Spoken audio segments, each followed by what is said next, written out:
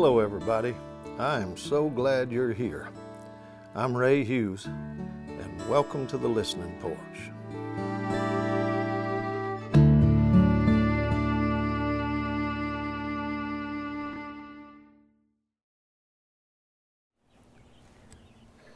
Well, I want to share a thought or two with you about dust and dirt. I've been in the garden today digging in the dirt and getting a bit dusty, if you will. And I had a thought or two I just want to share with you. We've lost our ability to delight in dust. And you know, there's something sacred about looking back to simpler times. And there's something beautiful about dreaming forward. There's also something useless and unnecessary about sitting in an airport. And thankfully, I'm not doing that today. But I want to hearken back to some values that have seemed to be lost in a day that people have lost the value of dust and dirt. See, back when people lived on the land and worked the land, they had a look of wildness on their old-fashioned faces, especially in their eyes. But now we live in a world that clamors after the latest fashion, and beauty has become a product and a disguise. There was a time when a young man's hearts weren't calloused, his hands were. They would have been proudly dressed in the dust of the land. Old men were called sir, and handshakes still meant something, and ladies were still respected as miss and ma'am. Hats were taken off at the door, and gentle smiles were found at evening fires, and the deepest sense of belonging to the land was lived out in the beauty of the songs that were remembered around the hearth.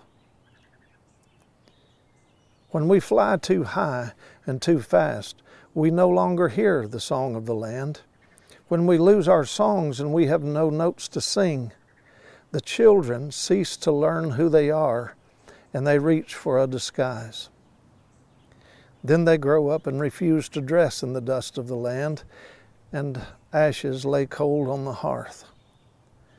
Lord, help us build new fires in old hearths, not the kind that burn us, the kind that warm us and reminds us all of who we are. You know, there's a place in Ireland where there's an old cottage that I was told. It's that old cottage that you're looking at right there. The fire didn't go out in the family hearth for 7 generations. That means that your father's father's father's father's father's father built the fire that you're warming your feet to. Wow.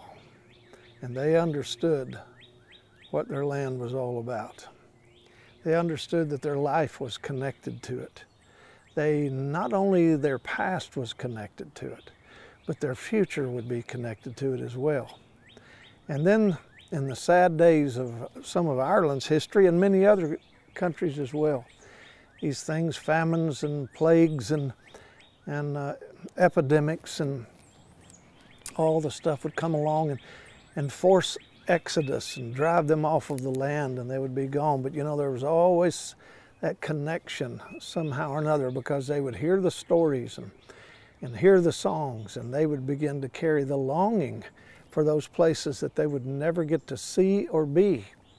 They would begin to see them in their own imaginations and hear them in the songs and feel them in the heart.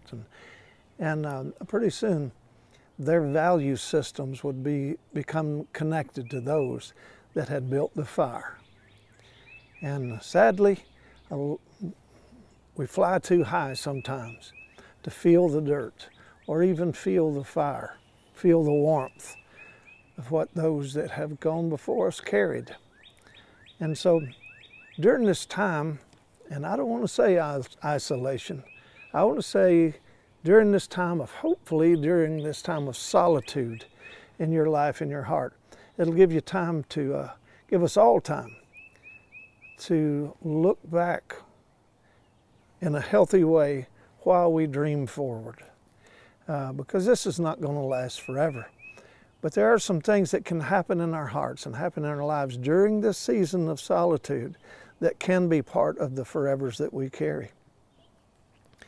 Try to recollect and read and find and hear the stories. Call the oldest relative you know and ask them about this and that, and capture their stories as best you can.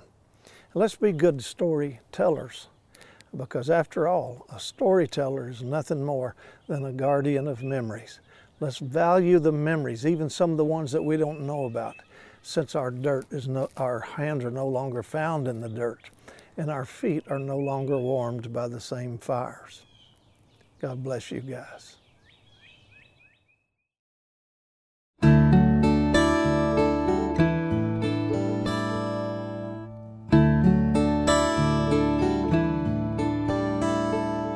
Thanks for coming to the Listening Porch. Now, you may have to leave, but you don't have to stay gone. You can become a patron of the show at patreon.com/Ray Hughes. There you'll find video versions of this podcast. I also have numerous online courses at SelaMinistries.com. And don't forget to take a look at the beautiful handmade ink pens at RedRiverTurning.com.